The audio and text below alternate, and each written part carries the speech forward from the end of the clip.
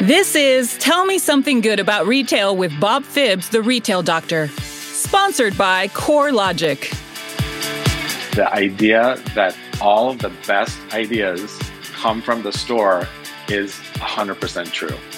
And that they will give you all the feedback you need to know about product, about culture, about training, about everything you need to know comes from the largest population. Welcome to Tell Me Something Good About Retail with your host, Bob Phibbs, the champion for a more human connection in retail for over 30 years as a retail doctor. Bob is the authority on brick-and-mortar retail across the world, who works with some of the biggest luxury brands to independent retailers of all sizes. Today, I get the opportunity to talk with Ron Thurston. He's led the retail teams for some of America's most prominent brands, including Gap, Apple, and Intermix. From a part-time sales associate to a vice president of stores, Ron has put in the hard work that a retail career requires and wrote this book, Retail Pride, to share what he learned along the way. In 2021, he was named one of the world's top 100 most influential people in retail and is a featured keynote speaker, podcast guest, and in-demand industry expert. And I've wanted to speak to him forever. He most recently led the retail organization for Intermix, sits on the board of directors for Goodwill, New York, New Jersey, and is advisory board member and mentor for several retail technology brands. Welcome, Ron. Thank you, Bob. Did I get that all out? You got it all in. I feel like this is long overdue, this conversation. It is, my friend. Because I love everything you do, and I'm anxious to talk about it. Oh, well, keep saying those things. Oh, no. All right. So you graduated from FIDM in Los Angeles. Is that correct? That's correct. And I actually just joined their advisory board like decades later. Wow. Now, that's not the same as being a VP of stores. So can you tell us a little bit about your journey?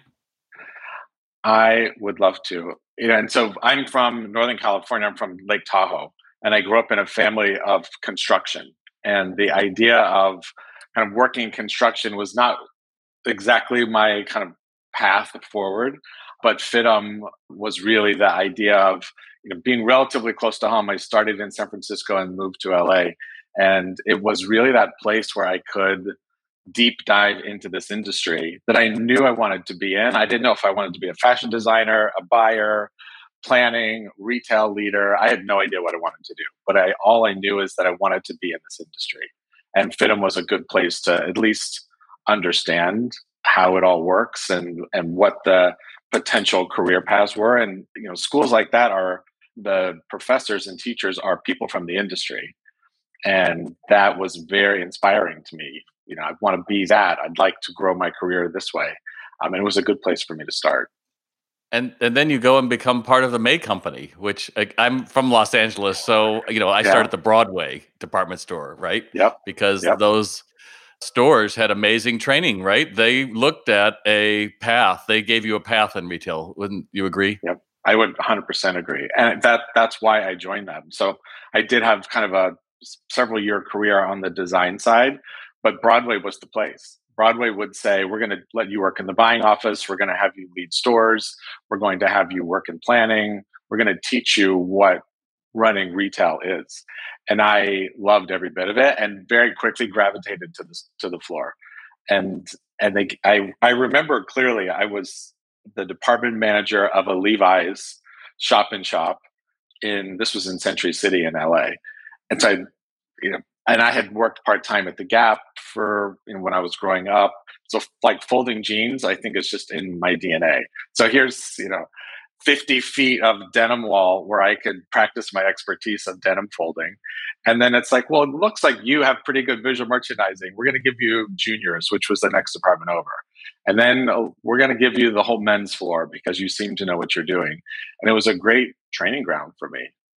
Well, I love that. And your book, Retail Pride, you tell people to celebrate your accidental retail career.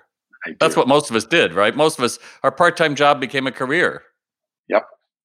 And that really it resonated with me because of all the conversations I've had through decades of store visits and interviews and store openings. Very often someone will say, I've studied this, I studied psychology, pharmacy, the list goes on, and I love working in retail. And it was very accidental. And that seems to be the most common response to this industry. And I think for a long time, I kind of found it just humorous of like, oh yeah, we all think about this as accidental. But as I think got further into my career, I realized that accidental career requires more intention and thought and planning of what you want to do and how you're going to get there. And I think as we talk about sales teams and we talk about growing your career, because you may have done this by accident, you have to be more thoughtful about what's next. And the brands that you work for and the companies that have great training, like the Broadway where we started, and like those brands they still exist, but you have to be more planful. And to the intention behind saying, we're going to celebrate your accidental career, but let's stop calling it something funny and let's actually put some intention behind it and say, yeah, it might have been accidental, but I love it. And here's what I'm going to do about it. I think it's a new paradigm shift for our industry that is what's going to create the future. Well, I think the future is going to be less retail stores, but they're going to elevate the retail associate to being someone who really is capable of engaging a human being, which that's where the money goes. It always has been. And I've said frequently, I know many people in retail making over $100,000 a year, and they're thrilled with it. But someone touched them along the way, in a good way, that didn't come off well, to inspire them to say, hey, you're good at this, and then to bring them those opportunities, right? Because I think brick and mortar is under siege right now. Let's be honest, the digital natives have ongoing campaigns to say it's dead, the department store's dead, no one's buying anything, and yet you go to shopping malls and they're busy, and it seems that a lot of people suddenly woke up to the idea that people are important. Would you agree? I would absolutely agree. And that's where, you think about, those of us that have been doing this a long time, what are the kind of that next generations of retail leaders? Because the industry actually is one that will require the best version of what we have always done. Because you're right, because if the industry is smaller, it's more intentional, it's more experiential, however the buzzwords you want to use, requires exceptional talent. And that exceptional talent doesn't just show up at your front door. That it doesn't. Talent I just put out the now hiring sign and instantly they're trained and everything. No, it's a miracle, but that's not actually true. Yeah. And the idea of what do we need to do as companies, as brands, as an industry to say, we know that this is an exceptional path, but it needs to be paid, compensated correctly. Training and development needs to happen at all levels. Leaders do need to identify that talent. I reference it myself of I was tapped on the shoulder numerous times to say, it looks like you could do more. Let's give you the stretch assignment. Let's give you something that you've never done before. When I was, so I spent about 10 years at the Gap, which was right after the Broadway. And I was, same store manager to general manager to district manager. And I had a visual merchandising skill, I think, because I had been a designer, and I became a regional visual. And within months, I had 450 stores, and I had no idea what to do, zero. But they're like, you can figure it out, Ron, but just go. And I'm like, okay. And well, let's just unpack that for a second, because that's an awful lot of trust that you earned. That wasn't kismet. You were rewarded because they absolutely saw something, even though they didn't prepare you for it, right? They didn't prepare me, but it helped me become a better, larger scale multi-store leader. And visual merchandising was not where I wanted to spend my career, because I love leading teams, and it's a different career path. And so, yes, they trusted in me, but I think that trust is very empowering to people growing up in this industry that would say your success is deemed based on the work that you put into it, and not because of a specific degree that you have or the companies you work for. And that is a new way to think about it. I was like, it is actually our responsibility. Anyone that has a leadership role in a retail organization, it becomes your responsibility to bring people along. It's not just part of the competencies or part of check off, or I have a succession plan. we owe that back to the industry to do that for people that did it for us. And I believe very strongly in that. And I believe strongly that to exactly what you speak about every day, if you're not being trained and not being invested in, you're working for the wrong company. And to stand up for yourself and say, I love what I do. I love this industry, but I'm going to find a place that's going to celebrate me and the work that I do and invest in me. And that is also not a message I think that's really ever been said of like, stop putting up with this nonsense and being underpaid and go work for a brand that does the right thing. And that's the place we're in today as an industry. I think that's the quickest way to get a great employee to quit is by not treating people fairly and not recognizing talent and letting people get away with stuff. And, a long time ago, I wrote a blog about basically, is it a will or a skill issue in retail when employees don't do what you train? And it was basically saying, bring the best of you to a store. Well, I got on this website, which I would love to put out here, but it's about retail not being good. We'll just put it that way, where people go and talk about how it sucks to work in retail, and they flame me, and they went on and on. And I just found myself thinking, like, so all that time you're here sharing how awful it is to be you could be spent doing, I don't know, anything else. But that culture is allowed to grow. So you must have had experience with that, Ron. I mean, you took over a store, or area, a region, whatever. And let's be honest, there are a few characters that have power over others that don't use it responsibly. So what would be some advice that you would have, or a time that you could share with us what it looked like, and then take us into how you got on the other side? Yeah, thank you. I'd love to. I'll give you a couple different examples. Even most recently at Intermix, one thing that I am particularly proud of, as I left there this summer after 3.5 years, is that I had this exact same field leadership team, district managers, the same like visual merchandising team, the same corporate team, store ops, LP, HR, everything that supported our success as a retail organization. From the minute I walked in, it was the exact same team. And that is an unusual path to take forward. And my point was, and their business had been very tough. They had numerous heads of stores. There was a lot of dysfunction and chaos and a lot of kind of, I'd say, an unhealthy entrepreneurial spirit of like, well, this is my store. This is how we're going to do it here. And I take the point of view of we're going to discover the best way to do it. And then we're all going to do this. And we're going to do this together. And we're going to move forward and we're going to celebrate success. And we are going to find the best people that are doing work in stores and celebrate them. And what I'm most proud of is that didn't require changing people. That required changing the attitude and the leadership and say, we're going to create something great here. I want you to join me. And that is a different point of view than I think someone that may come in and say, the store's been underperforming. There's a lot of bad attitude. Let's bring in some new talent and try to refresh this.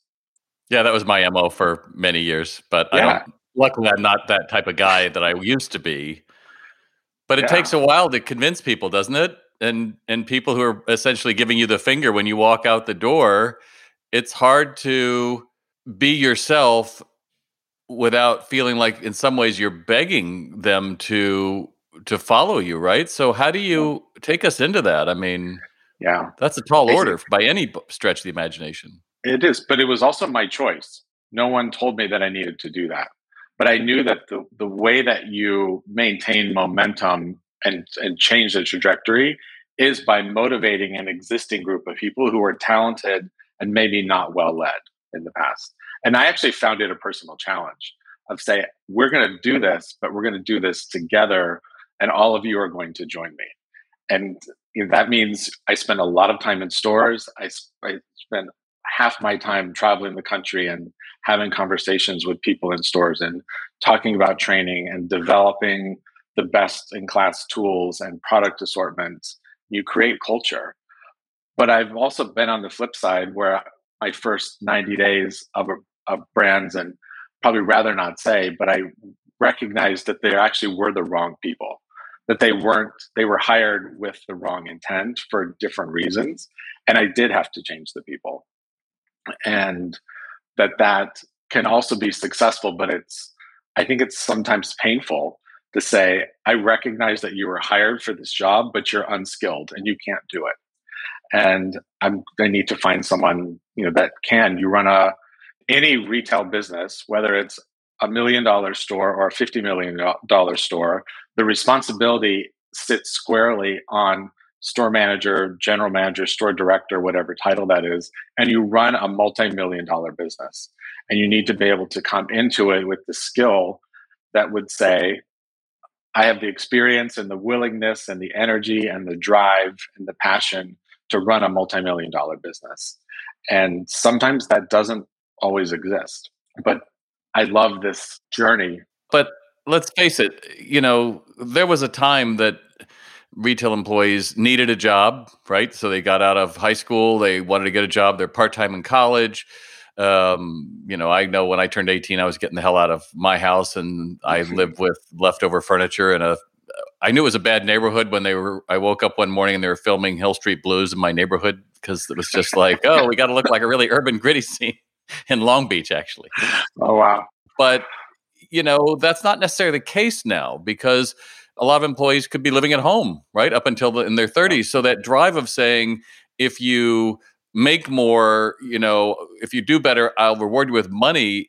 It doesn't seem to be holding, especially as we notice how everyone stopped talking about the minimum wage. We got to raise the minimum wage. Like, it's effectively been raised, kids. It's $15 to $16 an hour just for entry stakes. So what else is it? Because I think retail has always been a game of being brilliant on the basics. And I don't think people have changed, but I think what we use to motivate them may have changed. What do you think of that? Mm-hmm. I agree with you, because the idea of the career trajectory, then if I'm a fantastic store manager, it requires a great district manager, regional manager to recognize that talent.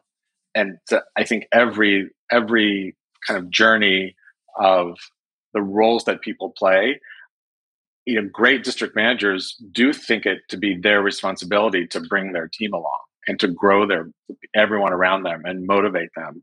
And I don't think it's inherently a skill that everyone in that role has, but those that are most successful at it do it. And I guess that, to answer your question, I think it's always been, you're right, it's always been part of this industry. But I think today you can't ignore it as a nice to do. And to say it is absolutely your responsibility to grow the infrastructure and the talent on your team at every level. And that, because the future is very much what's happening from stores. No, I agree. And authenticity is a big part of your book. How can you have honest conversations in person when so much of our lives is done via text or social media? Yeah. I was on stage last week at a conference, and with a sea of kind of C-suite executives. And one of the things I said is, every one of you in this room need to spend more time in stores.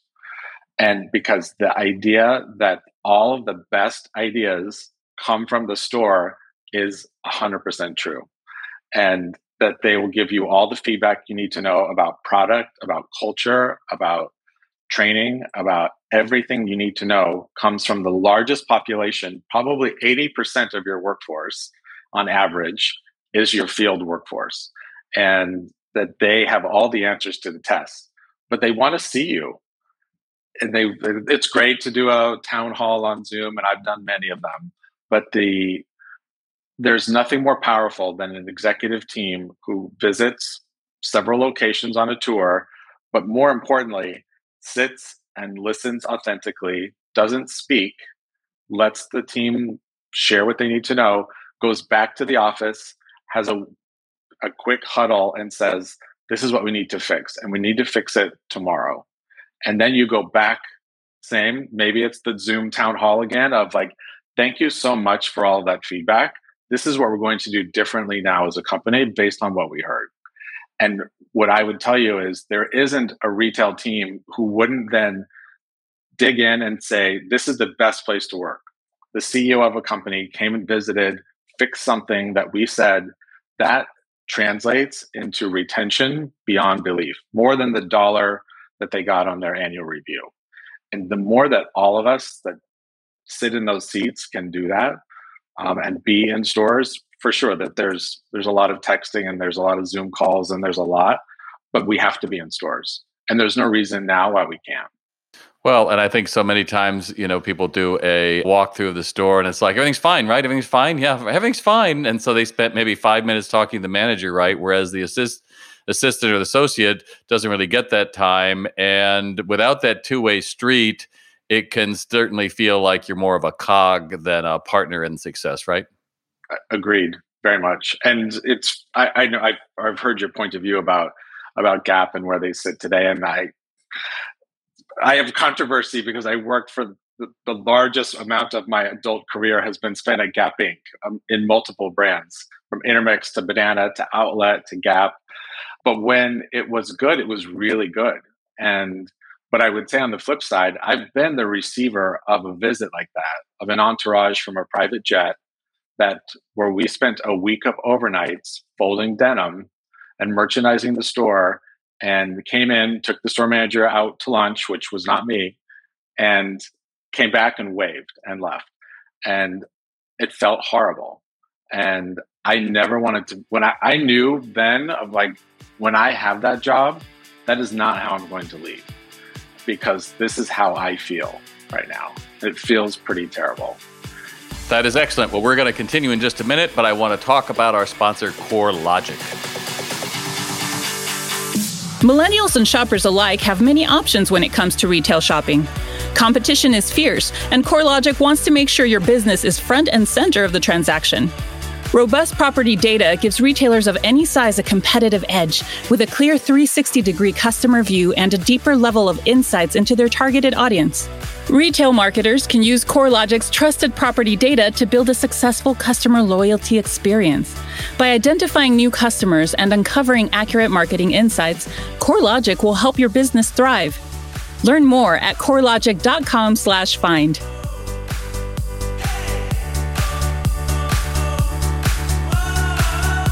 And we're back talking retail pride with Ron Thurston. So how can a manager help a part-timer have retail pride? Because part-timers to me are the Trojan horse many times. People don't realize if I'm only working 2 days a week for 4 hours, I can certainly be a lot more to your detriment than to your asset. So what tips do you have for a manager listening to us today, Ron? So I think everyone on the team adds value in unique ways. You have to discover what that value is. So devote time. You say maybe they work 2 days a week and at 4 hours each. Spend at least 15 minutes of that 8 hours, maybe even 30, having one-on-one conversations. Because those part-time workers that come in and they end up being like the closing shift, the tasks, you get to clean out the fitting rooms, you name it, that's that job. No wonder that they don't stay. Instead, it's like, I'm so glad you're here tonight. We've had a really busy day. But first, I want to just check in and see how you are and see how you feel about working here. And what are your goals? What are you studying? What do you want to do? And let me help you get there. Because I do think you're right. We've treated that as a disposable role, that there's multiple, and what we're facing today is kind of the consequence of that. So all of a sudden, what you thought was disposable is actually critical, because now you can't open your store more than a single shift, which we're already seeing. Malls are most of them not even back to full operating hours because they can't. And so that disposable employee base that kept the doors open from 7 to 9 when that person came after their full-time job is now missing. And you can't open the store. And so now we have to go back and say, what are we going to do to make sure that they feel important and relevant? And that starts with a conversation. It does start with a conversation. I've seen so many flyers taped to windows, we're hiring and we'll help you meet your career goals. And then I go in the store and it's like untrained employees who are looking into their phones. I'm like, why would you work here? It's not a body issue. You can get more, I remember I worked at Santa Monica Place Mall. You're probably familiar with that. Oh, and sure. I remember I took over the store And I ended up getting rid of half the crew, and we had the best month ever. We only had 4. I did that once, 1 month, and you can do that 1 month. But when you're doing that, you're backfilling and realizing, okay, I still need it. I was talking to a luxury brand. They're telling me, oh, our stores are supposed to work on 15. They're working on 5. And I said, do you realize that it's not going to suddenly get easier in January? You know, the issues that are fundamentally reshaping America are that a lot of people don't want to work that late in their careers. The boomers have left, and the younger people are not backfilling it with hustle and wanting to come into retail. They're going to buy a white labeled brand online and try to resell it for some money and be entrepreneurs. But that's a real shame, because all of the things that you could teach somebody of a business to your history, you can learn through retail, right? You absolutely can. And that's what I think we have not given that significant group of the population language to use about how to describe their work. And so I've encouraged them to say, don't sit in front of me and tell me, well, I just sort of did this part-time while I did something else, or I did this on the side. Like, you worked in a multi-million-dollar business. You learned how to sell. You learned about store operations, loss prevention. You learned about visual merchandising. You learned POS, like cash management. You learned, how to work on a team, how to navigate dysfunction on a team. Like, I can give you 20 more. So don't just sit here and say this was a part-time gig. So, like, I love that. Let's be intentional with the words that we use and say, I work part-time retail and this is what I gained from it. And because of those skills, now I'm ready to take on a corporate role, something that's maybe more related to their degree. But I don't think we've given them the language to use and the pride. So if you sit and pridefully say, these are all the things I learned by working part-time at the Gap, I don't know a hiring manager that wouldn't be blown away by that conversation and be ready for it. And it starts with the hiring manager and the way they talk about the position too, right? It starts with the way that they talk about it. It's just a part-time job, checking in, checking out, whatever, right? Yep. Well, I don't want to lose a few more questions I have for you, Ron. So can you give me a time you were scared by a change you had to make with your crew and how you overcame it? Scared is an interesting word, because I would say April 2020, I was probably the most scared as a leader I've ever been. And that's not unique to me, but I think everyone that led retail in 2020 had a scary moment of like, I don't know what's going to happen. And I will never forget, those calls, the Zoom call where I had to put 400 people on furlough and say, my only intention is to work as hard as I can to get every store back open and get you back to work. And that was, one of those moments. It was myself, the director of store ops, kind of head of HR, a handful stayed, and we had to put everyone else on furlough. And that was, a Gap Inc. decision. Not all brands did that. A lot of brands figured out how to pay their people. We didn't. But I couldn't change that decision because that was bigger than me. But what I could change is, how did it make them feel, and trust that their commitment to stay and wait for me to get the store back open was fully intact. And, as states started to reopen and things happened, 100% of stores reopened, 100% of people came back, some faster than others. But I do remember that. And I remember being scared of like, I hope I can keep my promise.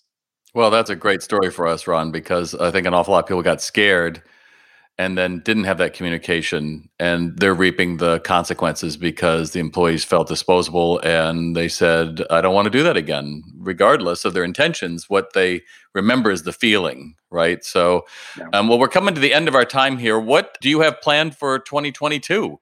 Oh, thanks, Bob. I'd love to talk about this because I think you and I are going to align on this really well. So I am leaving New York City in an Airstream trailer, spring, probably February, March of 2022, to go on a tour that I'm calling Retail in America.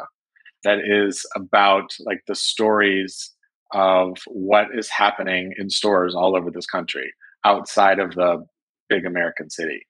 And that will be probably my own podcast and YouTube channel and a lot of other things, maybe some generous sponsors, and make this a really big deal about what's happening in retail and the people doing that work, which I know you love, every day. That's what you do. And so this will be, I think, a really great opportunity to showcase their stories. I'm kind of calling it the journey to discover the unsung retail heroes. That's beautiful. I love that. Thank you. It's going to be a lot of fun. I have never really done camping. I've really never driven a F-250 truck. Doesn't matter. I'm going to figure it out and make this happen and spend all of 2022 on the road.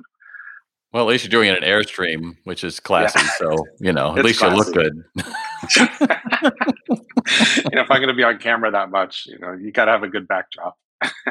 Well, that's fabulous. And to close our episode here, tell me something good about retail. It's every single person who has made the choice to commit to a life of service is what's good about retail. And that is a powerful place to think, is that I've chosen a life of service. And that sounds very dramatic, but it's true. You're in service to the customer, you're in service to each other, to the brand you work for. And I find it so empowering to say that is the choice that you've made. And that's what's great about retail. And people that do it, they may not use that word, but it's how they live their life. I love that idea. And the service to each other is the key that makes the team. And when you go into a store, you can feel that when they're doing it well. And I think, unfortunately, too often when we see people in their phones, it's just a red flag that says, I don't feel that, and I would love to be out of here. But I don't want to be out of here, but our time is up today, Ron. I really appreciate you joining us, and I'm expecting great videos from the Airstream in 2022. You will see them. Yeah, we should. There's a lot you and I can do together, so maybe more to come. Excellent. Well, thanks so much, Ron. Thank you, Bob. You've been listening to Tell Me Something Good About Retail with Bob Phibbs, the Retail Doctor. As a listener, you can receive free information and guides when you visit retaildoc.com and sign up for our exclusive weekly newsletter. Thanks for being with us. Remember to subscribe on iTunes, Spotify, or wherever you like to get your podcasts. To virtually bring Bob to all of your crew and associates, check out www.salesrx.com.